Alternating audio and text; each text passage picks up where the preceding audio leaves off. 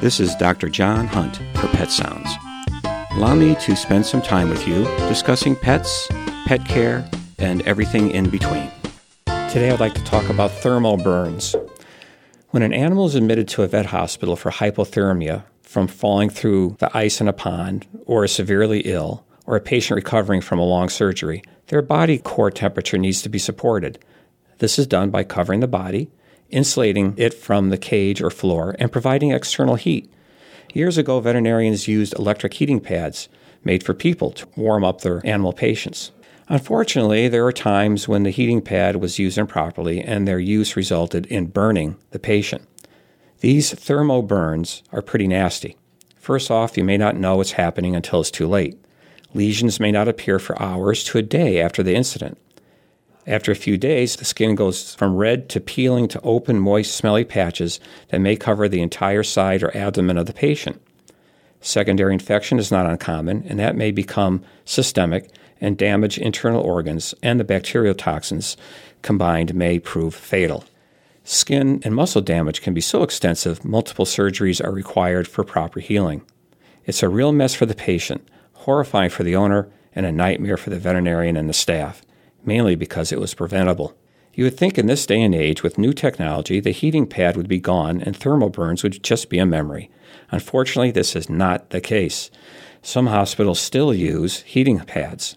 As for the newer heating sources, such as warm water blankets, self-warming surgery tables, microwave fluid bags, and others, lawsuits still occur because of thermal burns. Not taking appropriate precautions, faulty equipment, or improper use of equipment are the major pitfalls seen in the vet hospitals.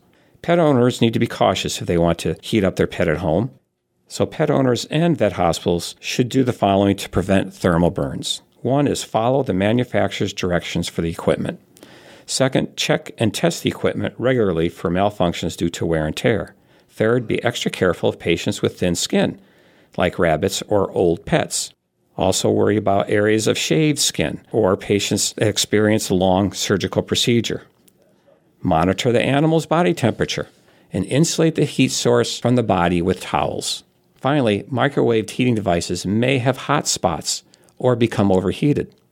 I think a lot of us have experienced heating up a plate of food to discover some food is very hot and some cool, or heating up a bag full of rice to put on a sore back only to find it's way too hot.